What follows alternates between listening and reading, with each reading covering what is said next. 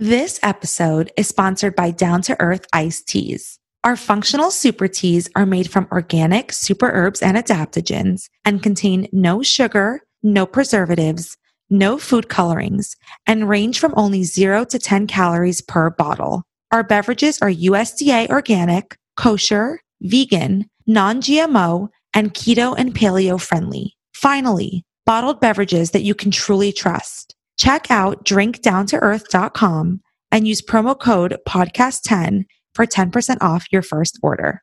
Welcome back to the Down to Earth podcast. It's super important for us to all understand the incredible impact that our food and beverage consumption has on our health. We're living at a time where there's more information about nutrition easily accessible to us than ever before, yet disease rates continue to rise and the health of society as a whole continues to decline. It's clear that we still have so much to learn about proper nutrition and how we could all implement better dietary choices into our daily lives. My guest today is acclaimed integrative nutritionist and food activist, Courtney Swan. Courtney is the founder of Real Foodology, a website, blog, and Instagram account where she aims to educate consumers on the dirty practices of the food industry and the proper way to eat healthy through consuming real, wholesome foods.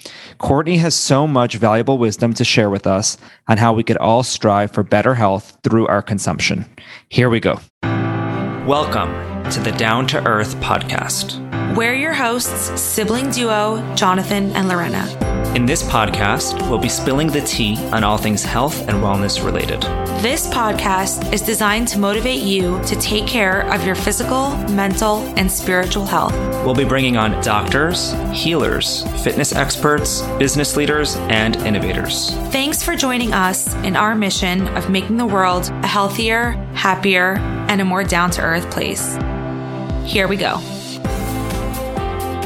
Hey, Courtney, how are you today? Good. How are you? I'm doing well. Thank you for joining me. Yeah, thanks for having me on. Of course, I'm a big fan of your work. I'm excited to be chatting with you. And I'd love to get started by learning a little bit more about your story and your background and what ultimately started your health and wellness journey.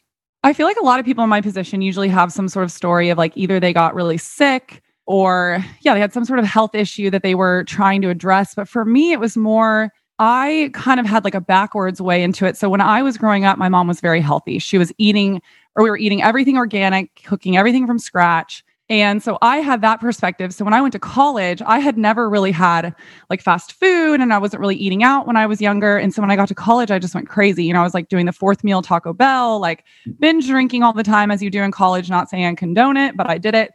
The whole thing. And I hit a point where I gained like 20 pounds. I was very inflamed and I just felt horrible. And so I had that perspective where before I was able to look back and be like, wow, I felt so much better when I was at home. My mom was cooking everything from scratch. I felt good. And so I started kind of like, it was really my mom. She started sending me books when I was in college. She would mail me packages and she'd throw books in there, nutrition books. I think she got me onto Michael Pollan, like all these really, Mark Hyman was another one. And she would actually, this was so cute. She used to physically cut out little newspaper clippings and send them to me about nutrition stuff. Amazing. And this was before I'm dating myself a little bit. We had the internet, but it was not like it is now where you like email someone, an article. And so slowly but surely, I started kind of trying, I started getting kind of on track. And I remember I read this one book and it's so funny because I haven't even really referenced it in probably like 10 years, but it's called You Are What You Eat. Mm-hmm. And it was the first time that it really helped me make that connection between what I was putting in my body and then how my cells were using that food to create energy and help me feel better. And it really just became this quest for me to just feel better in my body again. That's amazing. And I'm actually really happy to hear that about your story, because I feel like nowadays with more health and wellness information out there, a lot of people might be raising their kids to be more health focused, but there is sort of, if it's pushed too hard down your throat without being explained properly, there is sometimes that need to rebel. So I think it's important to really get educated on the reasons why you eat the way that you do, so then you could really appreciate that extra effort that's being put into your consumption. Yeah, that's a great point. I don't think I would have cared as much. I would not have cared as much had I not made that connection. Absolutely. Now, what do you think are some of the biggest issues with our current healthcare and food system? Because again, like I mentioned just now, we live at a time where more health and wellness information is accessible than ever before. And there's more products that are trying to be, quote unquote, better for you. but yet disease rates are still on the rise every year. So clearly something's not working. Yeah. And at what point are we going to stop and recognize and just admit that what we're doing right now is not working? I'm like, with that question, I'm like, where do I start? Yeah. The biggest thing I would say at least with our healthcare, we are not approaching healthcare from a preventative standpoint. All it is like doctors they're not trained to look for root causes. It's all about symptom maintenance, right? Like you come in and they're just like, oh, your symptoms are X, Y, and Z. We have a pill to match that symptom. And then they send you on your way.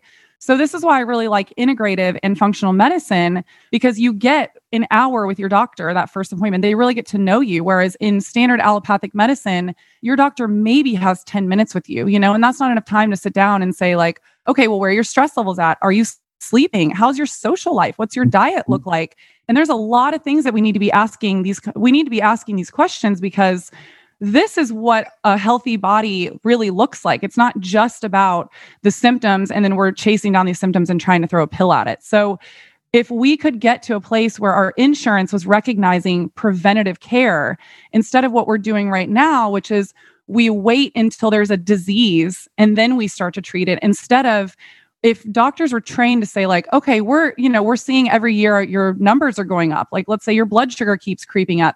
Instead of just being like, oh, you're fine. You don't need to change your diet or anything. We need to start having that conversation now. Like, hey, you could become pre-diabetic. You could go into diabetes in 2 years, but not if we are able to take those interventions now and prevent it. But we're not doing that in standard allopathic care. I agree with you 100%. I think that is the biggest problem. And I think more people are waking up to the importance of preventative medicine, and there are more options out there, but it does have to become a priority because, again, preventative health is everything. I really do believe that it's the future. Absolutely. I do too. And thankfully, there are more and more people recognizing this.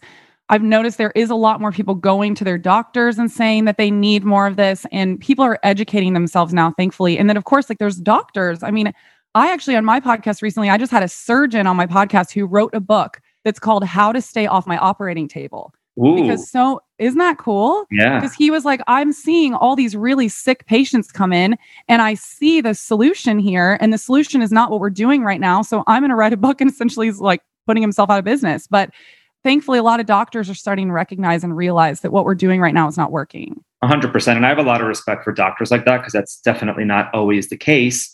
And another big issue is oftentimes, people might go see their doctor, their primary care physician, and nutrition is very rarely discussed. And if it is, a lot of times the recommendations that are being made are completely off. So from your perspective, given your background in nutrition, of course, nutrition is personalized and different things work for different people. But what are some of the key pillars that most people should try to incorporate into their views on nutrition and consumption? Yeah. And I want to say something really fast before about the reason why this is such an issue. And you brought up a great point that I forgot to bring up. The issue is diet, right? And they're going to their doctor when we have doctors for acute care. We need to be going to people like nutritionists, dietitians, people that were actually trained and went to school for nutrition, all about diet. Because with doctors, they're lucky if they get one class. There's 7 years of studying on nutrition. So this is part of the problem, is that they are just spouting out, go on a low-fat diet, but food doesn't really matter that much. Just exercise. You can exercise it off. And this is not to vilify doctors. This is just to say that there is a gap in between the education there for them. And so they're not properly trained for what everyone's coming to them for now. And so I got a little sidetracked because what did you ask me? That's a great point. Yeah, that's a great point. And I agree with you. I think that, you really have to compartmentalize. And if you're, working on your fitness, find the best possible fitness trainer. If you're looking to work on your nutrition, definitely speak with somebody who's well-versed in that. Because again, the traditional medical school curriculum does not include any required nutrition courses. I think it's just one elective type course that very few people actually opt into. So I agree with you on that. That's a great point. Yeah, it's wild. And it's crazy that we haven't fixed that yet, or that we haven't made it more of a messaging like, okay, you go to your doctor for X, Y, and Z, and then you go to your nutritionist or your dietitian for your diet. It's like we need to start putting those in different boxes. We do. And I also think that now, because there's so much information out there, on social media, on websites, people assume that they could just sort of clump themselves into a larger population. And it's like, if this works for this person, I'm good. Why do I have to go and see someone and get a personalized protocol when in reality, different things work for different people, and nutrition and health and wellness in general is so personalized, and it has to be. And that's why you really have to figure out what works for you and what doesn't. You just brought up another great point, is that our medical system is very one size fits all approach. And unfortunately, it cannot be that way. We all are so bio individual that what works for me is not going to work for you necessarily. It might, but you're only going to be able to figure that out by trial and error. And we can't apply one thing and just assume that it's going to work for me, work for you. Think about just people in different stages of their life. I need different amounts of calories, for example, than like a pregnant woman or a woman in her 80s, or like, and a woman in middle school or a girl in middle school growing up. Same for men. And then on top of that, you throw in genes and you throw in like genetic mutations, different food allergies, sensitivities. There is so much there that we have to treat everyone bio-individual. Absolutely. There's so much that goes into it. And I think that's one of the biggest problems is a lot of people are like, oh, I went vegan or I went paleo or I went this, but they're just following sort of the grain and not really going deeper and figuring out what works for them. And then, they might not have a successful time, following this type of lifestyle. So I think that people really do have to take that extra step and figure out what works for them. But I think a common thing that most people should be incorporating into their routines is real foods. And I know that You're a huge proponent of real foods. You're the founder of Real Foodology. So I'd love to know more about your viewpoints about real food and your inspiration behind Real Foodology. So the inspiration behind Real Foodology was literally real food. So I was in school getting my master's in nutrition. And as I was trying to think of, at the time I was just starting a website. I really didn't know what I was going to do with Real Foodology. All I knew is I needed an outlet to share everything that I was learning. And I remember there's one I was just ruminating over names. I was like, what am I going to name it? What am I going to name it? And I just kept coming back to real food. And so I landed on Real Foodology because something that has always been really important to me on this journey is that I wanted it to be a holistic, integrative approach that was still very grounded in science, because I know sometimes we can get caught away with like I don't know how to explain it, but basically I wanted it to be very grounded in science as well. And so that's where I got Real Foodology. It's like the science of real food is where I got it. So there was another question. Oh, so what do I define real food as? Yeah, because I feel like so many people nowadays assume that they're eating real foods and they'll point to crackers that market that they have vegetables in them, or cookies that market that they have protein in them. And they're like, look, I'm eating real foods. And I'm not saying that there isn't a place for those items, because of course we all love to snack and it's good to have better for you options out there. But that doesn't generally classify as real food. So what does truly eating real food look like?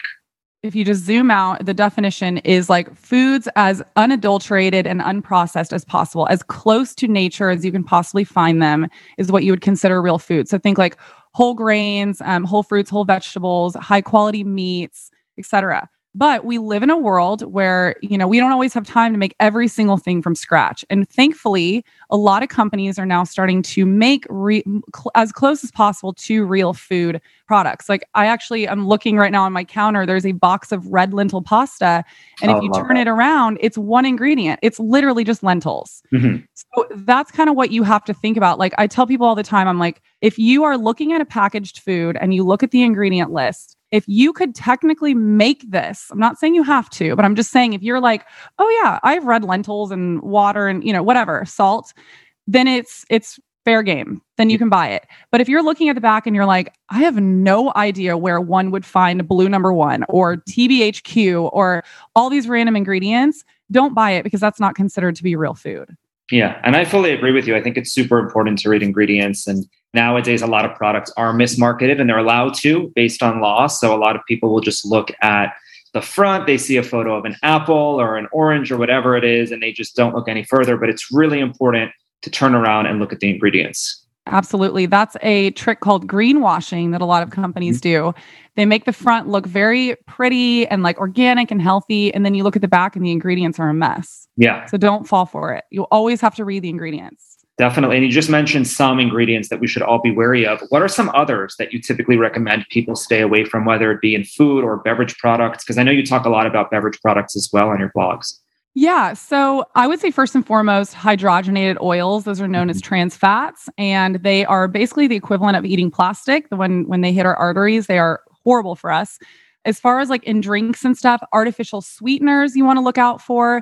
I would even say to a certain extent, natural flavors, just because you have no idea what that company is actually putting in there. And it's basically just a one-word name for, it could be like hundreds of different and it could be genetically modified. You have no idea what's in it. So unless if something says like, I trust it if it says organic natural flavors, or if the company is very transparent. Like I know of a milk company that has organic natural flavors, and then they literally put out something on their website that said, but this is all we use in those flavors. So that I trust. But you want to look out for dyes. So like blue number 1, yellow number 5. I mean, there's a whole list of those because those are linked to cancer, also ADHD in children. They've actually banned them in the UK, but they, for some reason, are not banning them here. Another one would be canola oil. That's a huge one that you want to avoid. And that's a really hard one. That is a hard lot of stuff. Yeah. But it's highly inflammatory.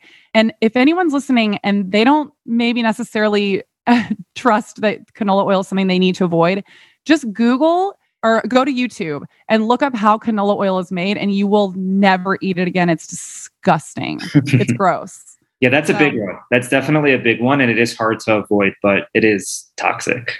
Yeah, it's bad. For sure. And again, thankfully, we have the control when we're going to a grocery store and we're cooking and we're prepping our food. But we all like to eat out at least every once in a while. And when you eat out, obviously you have more restrictions because you're not back there in the kitchen. So what are some tips that you have for people who do like to eat out often, but want to do it in a healthful way?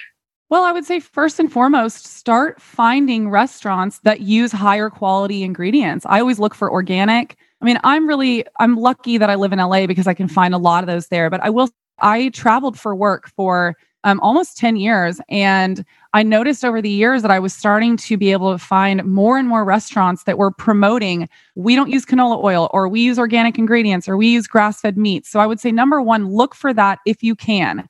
I know it's not always possible. I know sometimes your friends are just like, hey, we got a reservation here. We want to go here. Then, I say at that point, the way that I approach it is have fun with your friends. If this is something where you're literally doing it every single night, then I would kind of question your habits in general and try to start maybe cooking more at home. Or like I said, if you are going to do that, go to the organic places. But if you're going out to eat like once or twice a week, be mindful of your choices and try to get greens and ask them if you can just have pure olive oil, because a lot of times the dressings have canola oil and stuff like that.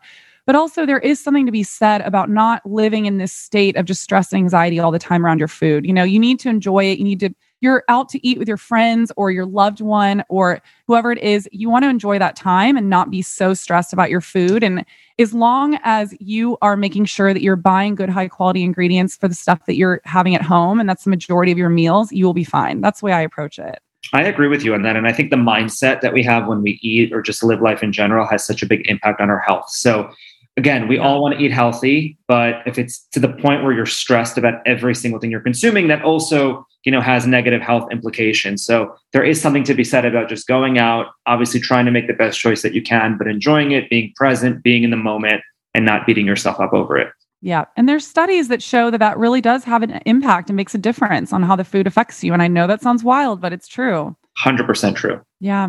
Now, I want to chat with you about diets a bit because I feel like there's so much confusion nowadays. I mean, you would think that there wouldn't be because now we have such easy access to so much valuable information, but it does seem that there's so much information out there and it ultimately does confuse a lot of people. So what are your viewpoints on diets, on sort of attaching yourself to one specific diet, and how you sort of recommend that people balance that out? I always try to tell people, try not to get so caught up on the labels because I see this all the time. I went through this myself. I was vegetarian for 5 years, vegetarian for 4, and then I was pescatarian for the last year. And I have to tell you, even as my health was declining, I was holding on so strongly just to that label because I felt like it was what I needed to do. I had convinced myself that it was the healthiest way to live. And what happened was I was ignoring all the signs and symptoms that my body was telling me that it wasn't working for me anymore. So that is the only reason why I say be careful with labels and try not to get so attached to it, because sometimes people can get almost religious about their diets. And the problem is, like I said, then you're not tuning into your own body and your own needs. Like with my story, when I first went vegetarian, I felt great. I had energy, weight just fell off me that I didn't wasn't even trying. Like I felt really good. There was a turning point though, where I gained probably 20 pounds. And again, this is not about the weight. It's telling you something that is going on in your body. Right. And I was super inflamed. I was getting sick all the time. I was so hungry 24 hours a day. I could not stop eating. And like, that's a point when you know that your metabolism is off, because that goes into your blood sugar levels. I was constantly crashing. I was sick. I didn't feel good, but I did not want to give up that diet. And I will tell you, I went to see a nutritionist when I was like 4.5 years in at this point. I was eating fish finally. And she just looked me straight in the eyes and goes, "You have to start eating meat." I left that office sobbing because I was like, I can't do it. This makes me sick to my stomach. I'm so sad about it. And then it got to the point where I was dreaming about eating chicken. I literally woke up in the middle of the night one night. I was air feeding myself chicken nuggets, which is insane. Wow. I know. And I remember telling my mom, and she was like, "For the love of God, Courtney, your body is telling you that it needs meat. You got to eat it." And I feel like the second that I started eating it again, I felt so much better. So my point in all of this is that we need to learn more to listen to those signs and symptoms, because your body will always tell you what it needs. But there is a caveat here, not if you are subsisting on highly palatable, highly addictive foods. And this is why, again, it's so important to take those foods out of your diet, because once you get those kind of foods out of your diet that are they are designed by food scientists to be highly palatable, highly craveable. And so it messes with your own body's intuition, because now you're craving this stuff that was artificially made to be addictive, instead of being able to tune into your own body and be like, what am I craving today? Wow, salmon sounds really good. Your body probably needs omegas. Yeah, I agree with you on that. And it's amazing that when we're actually willing to listen, our body does tell us what we need. And it is hard, when you make a decision, whether it's for, social reasons or environmental reasons, animal reasons, it is hard to sort of change your lifestyle once you've already tried that path. But again, you do have to be mindful of your own health and figure out what works best for you. Yeah. And I will say too, like, for people listening, don't not try any of these diets if you think that they might help you. Mm-hmm. Just try to keep in mind that if it's not working for you, like I see this a lot too, someone will follow someone on Instagram or follow a doctor or something, and they're like, "Oh my God, he is talking so much about the health benefits of keto and how amazing it is and how I'm going to lose all this weight and I'm going to feel amazing." Check in with yourself daily and be like, okay, but do I feel that way? Like, am I feeling better? Do I have energy to get out of bed, or am I like sluggish? Because when I tried to do keto, I had no energy. I couldn't even work out. I was doing horribly on it. So again, it's all about trying to figure out what works best for you, and while also checking in with yourself and being really honest about if it works for you, And so that's why with everyone you follow, if you follow any expert, scientist, doctor, any of them, if they say that this is the only way to do it, run, because there's no one way to do it. You have to figure out what works best for you. I agree with you. And I see a lot of that with keto. I have a lot of friends who went keto because they were following a doctor who was showing certain studies. And I could tell, like, they were very hesitant to admit that it wasn't working for them. And you could just tell that they're on it because they feel like they have to, but they're deteriorating in front of you. And I feel like keto in general, I'm not saying that it doesn't work for anyone, but is it like a sustainable long-term every single day of the year? In my opinion, it's not. I think that there could be some risks to that for sure. Yeah, I think keto is great if you're doing it for clinical reasons. There's a lot of studies that show that it helps kids with epilepsy. Yeah. It's also great if you're dealing with cancer, because it's starving the sugar. It's starving those tumor cells from sugar. Or if you are like really trying to lose a lot of weight, it's great for little increments like that. But I would say for the most part, it's really not that great, and it's not sustainable. And, this is why I love real food, and this is why I preach it so much, is that you need to find something that's sustainable in your life, because you have to think about it, that this is something that you are going to do for the rest of your life, potentially. If you can get to a place where you feel really good, you have your diet kind of optimized, and you're eating whole, real foods, this is something that you will do for the rest of your life. This is not some quick fix like, oh, I'm just going to, eat just no carbs for like 3 weeks or whatever, because you don't want to be doing that yo-yo dieting, because it's even worse for your body. Exactly. And I think that's such an important point. You really do want to figure out what's sustainable and, what could work with your lifestyle. If you're somebody who's busy traveling, you don't want to have to sort of change your diet and change your ways every week, because then your body is just all over the place. Exactly. Yeah. And it causes stress, and stress causes inflammation. You're not going to see the results that you want. It really is about finding something that works for you. Like, I know I keep saying that, but it really is important. And it's hard at first. Like, I've been in this world for 15 years, and I would say I only really found a really good, healthy balance with my food in the last 2 years. Mm-hmm. But that's not to say to discourage people, but just keep going. You will eventually figure out what works best for you, and you will find that balance. And I can't stress this enough. It's all about eating more real foods and getting rid of those highly palatable, highly craveable foods, because that alone will help you so much. I agree with you. And I think that something we both agree on is the importance of reducing added sugar intake. And I think that a lot of people have started to try to limit their sugar intake, or at least added sugar intake, but there still are large populations of people who are hesitant to. They don't really see the reasons why they should. So what are some of the main reasons why you think most people should be mindful of their added sugar intake? Well, first and foremost, I mean, sugar is the number. I had a doctor on my podcast recently. He's a neuropathy surgeon, which means he sees diabetic patients all day. We talked for 2 hours about how horrible sugar is for you and how he believes it's the leading cause of every single major chronic disease that we're seeing. Heart disease. There was a study done by Harvard scientists in the 1970s. What they found is that it was not fat, it was sugar that was causing heart disease. But the sugar industry got a hold of that, paid these scientists off, and then they released their findings as it being fat. Well, then cue the low fat movement that we had forever. Well, guess what happened when we took fat out of food? We had to add more sugar. And then you can look at the numbers in our population of chronic disease going up, diabetes, cardiovascular disease, heart attacks, strokes, all of those you can link back to sugar. Because think about how much sugar we have in our food now. It's absolutely insane. I mean, you pull up like a salad dressing. I can't even buy salad dressing at the grocery store anymore unless if it's Primal Kitchen, because everything either has sugar, canola oil, or soybean oil. Yeah. Your marinara sauce has sugar in it now.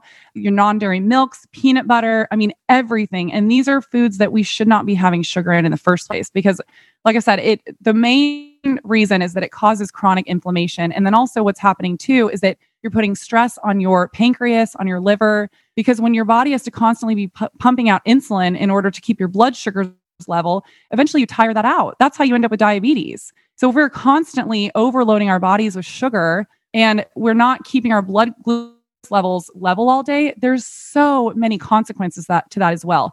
Think about mood swings. When you're really hungry, your blood sugar is dropping. Or if you eat a ton of sugar and then you crash and you have no energy, and then you need to eat more sugar in order to get that energy back. It's just a vicious cycle. And if you can get a control on your blood sugar levels, on your glucose levels, that is where you find metabolic flexibility, which means that you can eat a meal, not be tired afterwards, and not have it completely derail you and have you, have the mood swings, the crashes, and all this stuff. And you can eat the foods that you want to eat and not feel like you're just gaining weight and have no control over your metabolism. That's so true. And we see so many people just starting their day. Their morning latte has more sugar in that alone that they should be having the whole day. And that's just 8 a.m., 9 a.m. on the way to work. And then they have a whole day ahead of them where there's more sugar in everything they're consuming. So, the way we start our days are so important that we should definitely really try to limit it. I mean, throughout the day as well, but first thing in the morning is probably a great way to sort of set yourself up for success. That's a great point. And I'm glad that you brought that up. I always tell people, do not have sugar in the morning, because once you start that in the morning, you will crave sugar all day. So if you are one of those people, I know a lot of people love to have sweetness in their coffee, use monk fruit or stevia, because those won't have an impact on your blood glucose levels and they don't have any sugar and they're not artificial. So those add a great sweetener. I usually say don't do a ton of carbs in the morning. If you are going to have carbohydrates like toast, not vilifying them, but just saying, make sure that you have good protein and some sort of high quality fat. So like grass-fed butter, avocado, something to help just alleviate that carb load with the fat. And it's also going to keep you satiated, fuller for longer. Yeah, and that's a great point. And I mean, healthy fats are so important, yet they have been vilified for so long. And I know you're a big proponent of incorporating healthy fats into your diet. Why is that so important? Well, because like I just said, that fats are what keep us satisfied and full. Mm-hmm. And they also create this amazing taste for food. So they make food taste really well. I mean, that's what I said earlier, that we realized when we took the fat out of our foods, they were bland. They had no taste anymore. And so we had to add in the sugar. But the thing is when you have good, high quality fats, I know the biggest thing is people are like, oh, they're more caloric dense, but you end up eating less of them because you get so full. I mean, think about when you have like half of an avocado. I can barely even finish a half of an avocado because I get so satisfied and full. And for some reason, we have been taught to be scared of that. you want that. I mean, my ultimate goal when I have a meal is to not be hungry for like 3 or 4 hours later. You don't want to be doing, like we've been taught for so many years, that you have your breakfast and then you have a little snack and then you have your lunch and then you have another little snack and then you have dinner. And I'm not saying this to shame anyone or to vilify that or anything, but we really should be at a place where when you have a really good high quality meal, and that includes the high protein, the good high quality fat, you should be full for like 3 or 4 hours so that you can go about your day. You have energy. You don't feel like you're chasing snacks all day. And that's why I really like fat, because it helps to keep me full and keep me to that next meal for longer. And on that topic, are you a fan of, there are a lot of people who try to do like 6 smaller meals throughout the day. And I personally also, I have my 3 meals, but they're really nutrient dense and I'm good. But what are your views on people who like prefer those little small meals throughout the day? I'm going to say something a little controversial. I'm not a fan of them and I don't think they're good for us. However, I will go back to what I said earlier. You need to figure out what works best for you. And if that truly is what helps you be optimal in your fitness and your energy, like check in with yourself. Do you have energy throughout the day? Mm-hmm. I have so much crazy energy throughout the day and I normally don't. I only eat 2 meals a day. I have a coffee in the morning with my MCT oil and my butter, and that keeps me full until 1 or 2 p.m. I don't hold any sort of time though. If I'm like hungry by 11, I'll eat. If I'm not hungry till 2, I won't eat till 2. So I really go my hunger cues. But what I talked about earlier is that metabolic flexibility is if you can get to that place, then you're not, like I said, chasing snacks. Like your blood sugar level is a lot more level and you don't feel like you have to constantly be eating more. Because think about, if we're just eating all day, which essentially if you do those like 6 little meals throughout the day, you're never giving your body a chance to rest and digest. Your digestive system is constantly going all day. And there's something to be said about allowing your digestion to end, and then your body can focus on cellular reparation. It can focus on other things instead of you're just constantly digesting all day. I agree with you on that. I think it is important to give our body that time to rest and focus on the other bodily functions that need to happen in addition to digestion. Now, you mentioned going off of your hunger cues, which I think should be the goal for most of us. The challenge is that we're constantly surrounded by food, whether it's scrolling on Instagram, watching TV, or just everywhere we drive and go, there's typically food associated with it. So a lot of people are eating even when they're not hungry, just, because they are surrounded by it and they're craving it. And so I think the goal eventually is to be able to eat intuitively. Yet that's a challenge for most. So what tips would you have for people who want to slowly get better connected with their intuition and eat just off of their hunger cues? I love this. So I'm trying to think about how I was able to switch that over. I've mentioned this a couple times. The goal is metabolic flexibility, which means that you can go for longer periods of time without eating, but in a healthy way. This is not like you're sitting by the clock, like starving to, that is not healthy. No. I'm talking about you are not even thinking about food. You are not hungry. Like you see a snack in front of you and you're like, I don't really need it. Like I could take it or leave it. The way that I was able to get there was baby steps. So it was a combination of kind of everything that we've been talking about, right? So limiting my sugar, because that's number one. If you can really bring your sugar down, that's going to help mitigate those, the ups and downs, the crashes that I was talking about earlier with your blood sugar level. So I would say get your sugar under control. One way that you can do that is by eating more good, healthy fats. So what do I mean by healthy fats? Avocado, fatty fish like salmon, nuts and seeds, nut butters, avocado oil, olive oil is great. Olives, grass-fed butter. Mm-hmm. I put grass-fed butter on a lot of stuff. We have vilified butter. It is one of the most healthiest foods on the planet if you get organic grass-fed butter. Because you're not getting all the, I love butter. It's so good. Yeah. And this is your pass to eat butter. I eat it. So I have butter every single day. So focusing on those high quality fats. And I would start with kind of baby steps. One way you can do that, now I know, is with fasting. And I want to really give a caveat here because this is, once again, I want to remind people that if this doesn't work for you, don't listen to me and try to do this if this is going to cause you any sort of pain or not allow you to feel good in your body. But what really helped me a lot was kind of doing this intermittent fasting. But what I do something that is called intuitive intermittent fasting.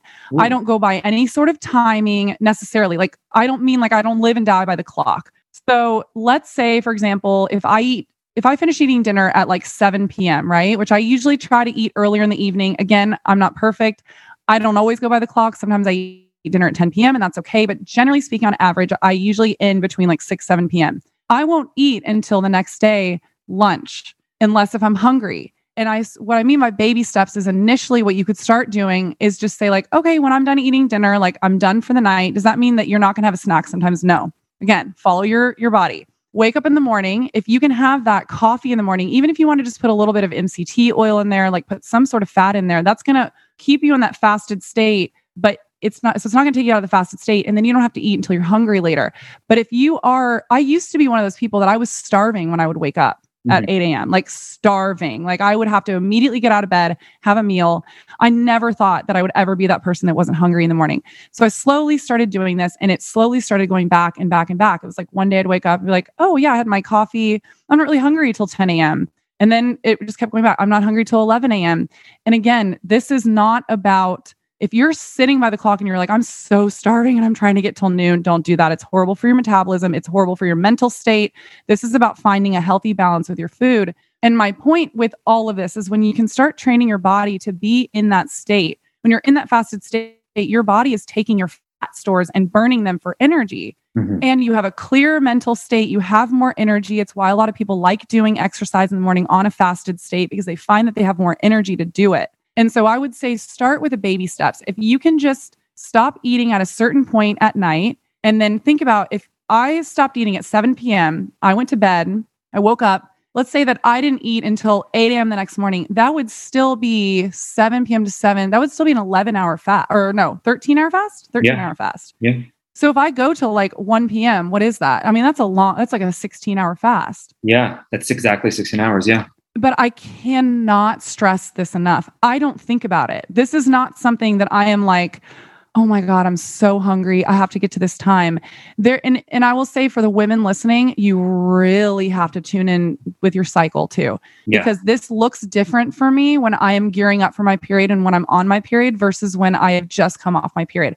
I'm a lot hungrier. Your body needs more calories. You're exerting more energy. On those days, I find myself usually hungry around 10 or 11 a.m. and I eat. And that's when I eat. So this is how you slowly get to a place where when I'm in this place now is what you had asked earlier, like how do people get to this point where they're constantly surrounded by food and they don't want to give into these cravings, but they feel almost like driven by them. If you can get to this place where you're at this metabolic flexibility, it's not to say that you won't ever be tempted, but it really is rare. It really is rare. If I find myself around snacks and stuff now, unless if I am just like absolutely starving or I'm just like, man, I really want those chips right now, I'm not even tempted by it anymore. And it's because I've gotten my body to this place where I'm so full and satisfied that I'm not craving or like starving for little snacks. Does that make sense? It makes total sense. And I noticed that as well when I started to fast, is that even without thinking about it, you're not as hungry as you would think that you'd be.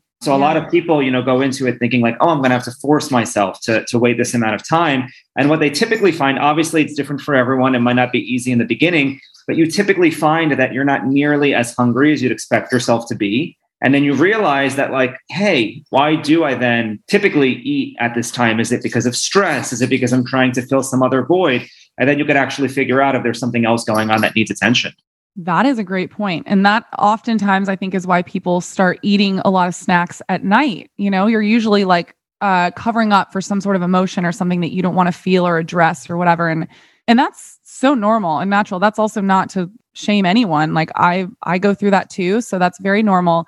But if you can look at it, this is what changed for everything for me with fasting. If you can look at it when you are asleep, that's already, depending on how much sleep you get, an easy 8-hour fast. So if you just tack on like 2 hours the night before and maybe 2 hours when you wake up in the morning, that's a 10-hour fast that you did. And that's easy. You won't even know, you'll blink and it's like, time to eat. So you will barely notice it. Yeah. And what I found is that a lot of my friends who weren't even the most health conscious before they started fasting, the amount of change that happened once they started to fast was monumental. Like it really is a great way to set yourself up on like this better, cleaner path. And I find that typically people who do start to fast do start to make changes, aside from just the fasting when it comes to their health, which is great. Yeah. I mean, there's a lot of science to back up fasting and how good it is for our bodies. Absolutely. And for our brains too. Totally. Are you a fan at all of longer fasts? Do you mean like going days? Yeah, like 36 hours. I know there's 72 hours. There's people who do prolonged like water or liquid fasts. So this is kind of where I step off. And again, I love reminding people this. This is where you need to figure out what works best for you. Yeah. And this is me. I personally don't think that I can do it. I tried to do Prolon. I didn't end up finishing it because I was just like, you know what? I was at that place where I was like, I'm starving and I feel like I haven't eaten anything. And I can't stress enough how unhealthy that is. We are not talking about an eating disorder here. No. That is when you're getting into eating disorder territory. You know what I mean? So that's where I kind of draw the line. But I know people, I mean, I have a friend that does like 10-day water fasts and I'm just over here like, wow, okay, like clap, like, holy crap, I could never do that. But I appreciate that some people do find a lot of health benefits from it, but I personally just can't do it because it affects my mental state too much. Yeah. And it's good that you notice that and that you avoid it. Yeah. For sure. Yeah. Now, we spoke about sugar a little bit earlier, but I want to get your take on fruit. I know that we both spoke about trying to limit sugar, especially in the morning. What are your viewpoints on fruit? That's a great question. I will say that as I started to scale back on my sugar intake, I stopped really craving a lot of fruit. And I am not vilifying fruit. I love it. If I'm craving it, I'll eat it. But I really don't eat that much anymore. And I cannot stress this enough. This is the most important thing about fruit is do not drink your fruit. Mm-hmm. Always eat your fruit. And the reason why is when we're drinking fruit juice, all of the fiber has been extracted and all you're left with is basically the sugar. Mm-hmm. That's why it tastes so good. But the problem is that when you're eating a fruit in its whole natural state, so let's say if you're eating an apple versus drinking it, you're going to get all of that amazing fiber that is so good for your body and the prebiotics that feed your gut bacteria. And all of that is going to help to slow down the impact of sugar as it hits your bloodstream. But if you're just doing straight juice, it's just straight sugar. So if you are going to fruit, avoid the fruit juices. Like this drives me nuts. So many people will get green juices and then they'll throw a bunch of apple in there or pineapple or whatever. I'm like, don't do it. Throw lemon in there. It cuts the acidity of the greens. It still kind of gives it a little bit of a sweet taste, but you're not getting all the sugar. Eat the apple, don't drink it. So I wouldn't vilify it. I will say be careful of how much fruit you're eating just because it still is sugar. It's a lot of fructose. But again, I don't believe in vilifying any whole real food because I would much rather someone reach for a banana than reach for a bag of chips. You know, I just would be mindful. If you're making a smoothie, don't throw like 3 bananas in there and like half a cup of blueberries and a bunch of mangoes. Do like half a banana and do like a fourth a cup of blueberries or whatever. Just be mindful of the fruit you're eating while also enjoying it. Yeah, no, I think that's a good approach to fruit. And again, I think fruit does offer tremendous benefits. But again, like we mentioned earlier, it's different for everyone. I know people who thrive on having a ton of fruit. So it's an individual thing. Yeah. Pay attention to your body, pay attention to your cues and say like, do I feel good after I eat this? You'll start to notice. Now, we briefly mentioned this before, but timing of meals is actually really important. You know, you could eat the same exact meal, but at different times, and it does get processed differently and affect other functions differently. So what are your views on that? I know you mentioned that you like to finish dinner relatively early. I don't really go by meal times. To be honest, I am of thought that it doesn't really matter. I know there's a lot of science to back it up. There's a lot of experts saying that you should be eating at, specific times during the day, but I don't believe in that because I believe that if we're putting, time alone, I'm going to get mad at your time construct, So why did we think that we need to have meals at this very specific time of the day instead of just like tuning in and saying like, am I hungry? Do I need something right now? I'm feeling really low energy. Like, what do I need right now to replenish my energy? So I think that if we're trying so hard to live by these time frames, then we're not listening to our body and what it's telling us and what we really need. There are a lot of studies that say that, it's good to eat with the sun. So like you want to have your lunch maybe outside with the sun hitting your eyeballs and stuff like that. And we want to kind of go by the circadian rhythm. It is better to eat earlier in the night, especially if you go to bed really early. It's good to eat like 2 or 3 hours before. So if you're going to bed at 9, you're eating at like 5 or 6, because you want to give your body enough time to digest. So that's kind of really the only thing I would say. And then like I mentioned earlier, I really try not to eat a ton at night. Does that mean I don't sometimes? No, but I don't usually. That's a big one for me too. I just find that I also try to eat intuitively, but I do prefer to eat at least a few hours before bed because my sleep quality is just so much better when it has that few hour gap between mealtime and bedtime. Absolutely. Well, if you think about it, if your body is still digesting when you are sleeping, it's taking away from all the other processes that that need to happen while you're sleeping. Our brain categorizes memories while we're sleeping, go through cellular repair. There's so many other things that need to be happening. If your body is focusing on digesting. I don't know why that was so hard to say. Then you're taking away from all these other processes that are really important that happen during sleep. Absolutely. One of which is taking care of our immune systems. And I feel like nowadays, so many people are super conscious of, boosting their immune systems, protecting their immune systems. What are some of your favorite immunity hacks for anyone out there who just wants that extra protection? So like supplements or... Yeah, well, definitely. I have a couple, yeah. Yeah, definitely supplements. Because again, even when you eat real foods and even when you do your absolute best, we all know that soil quality nowadays is different. And, it's very difficult to get your full nutrients through food alone, as great as that would be. And as much as we should strive to do that, it's very difficult nowadays. So, supplementation is sometimes necessary. Yeah. So, okay, actually, so I will go into supplementation in a second. I would say the number one biggest thing for immunity is vitamin D levels. Yeah. If you live in a place where you can get sunlight, go outside and get uninterrupted sun for at least 20 minutes a day. And by uninterrupted, I mean like you basically want to be wearing almost no clothes. Go out in like your sports bra if you're a woman, or go out shirtless if you're a man, and don't put on sunscreen. I'm not saying don't wear sunscreen all day, but I'm saying if you're out in the sun for like 20 minutes, even if I hike 45 minutes a day and I don't put sunscreen on except for on my face, because sunscreen blocks your body's ability to synthesize vitamin D from the sun. Vitamin D is actually a hormone, and it is one of the most important components of our immune system. When I had COVID, sorry, I dropped the C word. I won't go too into it. But when I had it, my doctor told me, he said, go outside and lay in the sun every day and get your vitamin D. It lasted 4 days. I did a bunch of other treatments. We don't have to go into it, but I would put my bikini on every morning and I would just lay in the backyard. Obviously, no one was around, and I would just get vitamin D. And I will tell you that really helped. There are so many studies. You can go to PubMed and type in immunity, vitamin D, and you can also look up the amount of diseases that we see that are linked to low amounts of vitamin D. It's insane. They link so much stuff to it. COVID, cancer, cardiovascular disease, and we are all chronically deprived of vitamin D because we're slathering on sunscreen constantly. We're not getting enough of our bare skin in the sun and allowing our bodies to synthesize it. Now, if you're listening and you're like, I live in Wisconsin and it's winter, I'm not going to get any sun, supplement it. I agree with you on that. That's a big one. And it's also important to test your levels quite frequently. Because I spend a lot of time in the sun, but I also supplement it. I did a lot over the last year. And it's important when you do supplement it to check in periodically just to see and make sure that your body's fully absorbing it. Yes, that is a really great point. I get lab work done once or twice a year just to kind of see where all my levels are across the board. And vitamin D is a really important one to look for. For sure.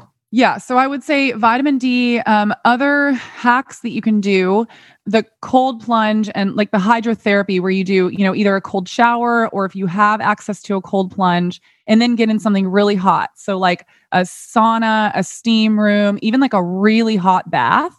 There's a really easy, cheap way to do it. If you don't have access to saunas and all that, take a really cold shower and then take a really hot bath and sweat it all out. It's really good for the immune system. It's really good for metabolism. It's good for the lymphatic system because you're draining out all the toxins, getting everything out. That's another really good one. And then, supplementation. And then also just keeping your diet in line. If you're eating whole, real foods and your body is healthy, your immune system is going to be healthier. And then as far as supplements go, obviously everyone knows about vitamin C. You can do really high doses of vitamin C. Obviously with any of these, always talk to your doctor. This is not medical advice, but you can, especially if you feel like you're getting sick, I always take higher doses of vitamin C, like 5,000 milligrams. Let's see, elderberry is really good. Oil of oregano is so powerful. It acts like an antiviral and an antibiotic. Another one is garlic. A lot of people may not know this, but raw garlic has incredibly high antiviral and antimicrobial properties, but it has to be raw. So I've been known to swallow just raw cloves of garlic, and it really does work. I do that too once in a while. And what I notice is if I'm not chewing it, a lot of people fear that if they chew it, they're going to have that smell with them the whole day. But sometimes if you swallow it, it's not as bad. It's true. So I love it. I think it's super important. Yeah, me too. I'm trying to think there's another. Zinc is a really important one. Oh, yeah. And if you take zinc and quercetin together, quercetin is something called a zinc ionophore, which means that it helps to push the zinc through the cell wall and into the cell membrane. So it helps to actually attack the virus. and which is something that zinc is very well documented in doing. And when I say virus, I mean everything. I'm not just talking about what, COVID, what we've been through the last 2 years, but that included. It's been shown to help tremendously with COVID. Yes. Again, go to PubMed, guys, look up those studies. There's a lot of them. Yeah, those would be the top ones. But like I said, vitamin D really is a number one immune boosting. Yeah, that's a super important one. And, I'm happy. My levels are super high now. I got my labs done recently and I was impressed with my levels. So I'm happy. That's amazing. That's for awesome. Sure. Now, we mentioned this briefly, but it seems that nowadays, a lot of times, like natural and holistic things are under attack. And something that I respect about you a lot is that you're still super open about it, even though lots of information is censored and looked down upon sharing now. So, there are a lot of people out there who have the same views, but, feel stuck and afraid to sort of speak their truth now. And so I was wondering, what tips you'd have for them and what sort of helps you continue to speak the truth, even when it's not an easy time to do so. Okay. So I was never always that, I guess you would say, brave, which is like sad that it has to be considered like an act of almost heroism to talk your opinion, to speak your mind now. But it is. I will say for, on my Instagram, I stayed pretty silent, especially in the last year. I was really scared because, we're going through a really crazy time in society. Like all COVID stuff aside, it's like, we went through cancel culture and everyone's really concerned about white privilege and race and all this stuff. And understandably so, like, I'm not crapping on that, but we're all kind of tiptoeing around on eggshells now because you say one little thing and it offends everyone. And I think what really helped me the most is I just kind of had this moment where I was like, I'm so convicted in what I know to be the truth. And I could no longer stay silent. And I think it really comes down to being very well, and this is advice for people, become very well researched, really know what you're talking about. That is the number one thing. Like if you have conviction, you have confidence. So that was for me. I was silent for a long time while I was really absorbing and I was taking all the information. And for people that don't follow me and don't really know what we're talking about, I got pretty vocal about stuff with COVID because I've gotten to this place where we're 2 years in and we've had no conversation about health whatsoever. Yeah. It's all just been like this one size fits all approach that does not work for everyone. I'm not saying it doesn't work for some, but like we said earlier, everything is so bio-individual. And I just got to a point where I was so convicted and I was confident in it that I was like, you know what? I don't care. I'm going to get some backlash. I'm going to get some people that are going to come at me and they're going to say mean things. But if you are so confident and convicted, when people come at you, it just slides off of you, And look, I'm not sitting here saying that I don't ever get comments that don't derail me a little bit. I'm human. That happens. But you will get to a place where you're like, you know what? This person is probably coming to me because they were triggered for some reason. I brought up something that scares them or worries them or upsets them for whatever reason. And you just have to remember that it really isn't about you. And that was a big thing for me too, is I was like, you know what? Whatever I share is obviously, it's a very touchy, sensitive subject. It's gonna offend and it's gonna hurt some people. I'm not doing that to offend people, but I just recognize that those people that are offended and hurt and triggered, it's more about them and what it brought up for them than it is about me and the message. And so once I kind of got that hold on that, I was like, you know what? It's fine. I'm going to share my truth. I'm convicted enough in this. And I also really believe that we are in a place right now that it is more important than ever that we have more voices, because we have gotten to a point, when are we going to start saying that some of the things that we're doing are illogical? They just don't make sense. I am all for things that are logical, but if you are going to tell me that I have to put a mask on to walk 2 feet in to stand at a host stand, and then I walk 2 more feet to sit at my table, and then I no longer have to wear my mask, I'm going to tell you that's insane. That does not make logical sense. Completely. And at what point, right? And at what point, I tell my friends, I'm like, we need to start naming those things, because it's kind of like we're all just walking around blindly, following because everyone else is. And it's like, but we're blindly following some things that make illogical sense. So exactly. Why are we still doing this? And the longer that you follow, the harder it is to return. And that's what I always tell people. It's like, there is sort of a timeline. The longer you let these things go on, the more it becomes routine. And if you are a person who has this strong intuition and you see things a certain way, the reason why might be because your job is to actually help others see it too. That might be part of your purpose. So rather than ignoring it just because it's easier, it's important to actually step into it. I love that so much. I love that. And if you really know whatever you're sharing to be true, I keep reminding myself that people are are going to come around on their own timelines. You know, like you will get some people in the beginning that are like, oh my God, I'm so glad that you said that.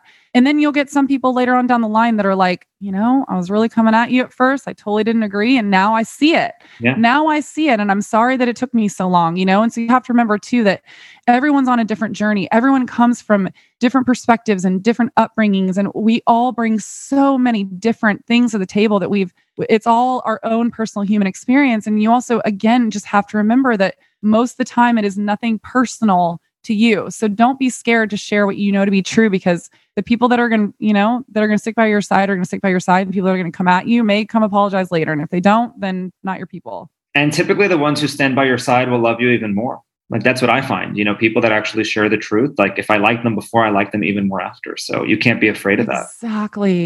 Exactly. And there is something very magnetic about someone that speaks with conviction. Totally. Yeah. Especially if you're like, yeah, I see that too. And I believe that. And so if you're scared to speak up, I totally get it. And I think this also goes back to your point, which was so beautifully said, that I also believe that everyone we all have a different purpose here in life. You know, we all play a different role in this. And I think actually a friend of mine the other day, she wrote me a message and she was like, God, I wish that I could be more vocal like you are on Instagram, but like, I don't know how, and I don't know what to say. And I wrote her back and I was like, maybe it's just not your job to do that. Like you said, you know, like everyone has different purpose on here.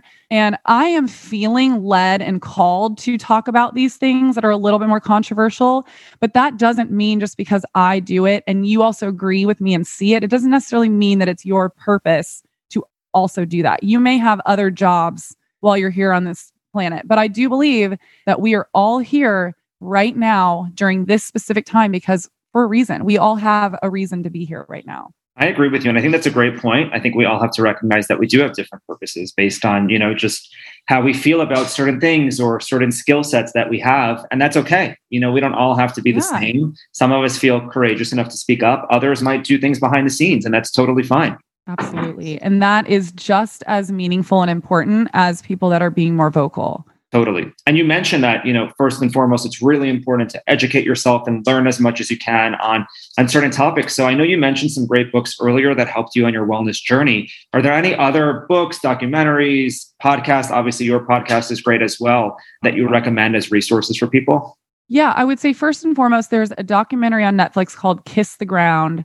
I know the founders personally. I've seen it twice. It is such an amazing film. And without going too far into it, basically they talk about regenerative farming and how that really is the solution to climate change. And so I'll just leave it at that. It's a great, great documentary. There is a book called, you know what, I am blanking on it. I have to look it up. There's a book by Michael Pollan, which is like one of my favorite authors ever. Oh, it's called In Defense of Food. I loved that book. I haven't read that one. Oh my God. It's my favorite one of his. But I'm a little bit more into, I like to know like how we got to this place. Like that's what I kept asking myself when I first started getting into food. I was like, how did we get to this place where like our food isn't food anymore and it's just all fake and processed? And he really dives into that, like how we got to this place of industrializing our food. And it was fascinating. So if you're into that, I loved that. I would recommend any of Mark Hyman's books. He is considered kind of the father of functional medicine, and he has amazing books. I'm kind of blanking on other, if I think of any more, I'll email them to you to put in the show notes, but those are kind of my favorite go-to books. I'd mentioned that book, You Are What You Eat. To be honest, I haven't picked it up in probably 15 years. So I don't even know. I'm going to read that one too. I've heard of it, but I've never read it. It was great. It's a super simple read. So if you're more like on, you know, the beginning stages of this, I would definitely highly recommend. Dr. Axe has a lot of really amazing books that I love. I'm a huge fan of him. I'm trying to think if there's some other I know there's other documentaries, but I'm blanking on them right now. I'll send you some. Yeah, and those were great. I mean, that'll keep people busy for at least a few weeks, if not months. For sure. Now, a question I like to ask people who come on our podcast is if you could sit down and have tea with anyone dead or alive, who would it be and why? So I would say Michael Pollan. Ooh, okay. He is one of my favorite people. There are about 5 people that I name off as truly the people that helped me kind of see the light with like health and nutrition, really put me on this career path. And Michael Pollan is one of them. And what I love so much about him is that he opened my eyes to the food industry and what was going on in the food industry. And so that was already amazing enough. And then now, if you've been following his work, he's been writing about psychedelics. And I don't know if I'm allowed to like talk about that a little bit. Yeah, of course. Yeah. Okay, cool. Because I know everyone has differing comfort levels. No, we talk about it a lot on this show. Okay, amazing. He is revolutionary in his writing. Like he really is putting this normalization of psychedelics on the map. And if you are not, well, your listeners are probably very well versed with the studies and stuff coming out. But what he's showing and shedding light on is absolutely fascinating. I'm actually reading his book right now, Change Your Mind. And he goes into, similarly with the food industry, similarly to that, how we got to this place with drugs where we're vilifying so much when we're realizing that a lot of them, like for example, mushrooms have a lot of really healing properties for us. So I would love to have mushroom tea with Michael Pollan and have like an amazing conversation, pick his brain. I just think I adore him and I would love to. So we have to make that happen. You have to make it happen. Yeah. I mean, come on here and tell us all about it. To bring on my podcast. So have him on your podcast, set up tea, and then come on here and let us know how it goes. Perfect. I would love that.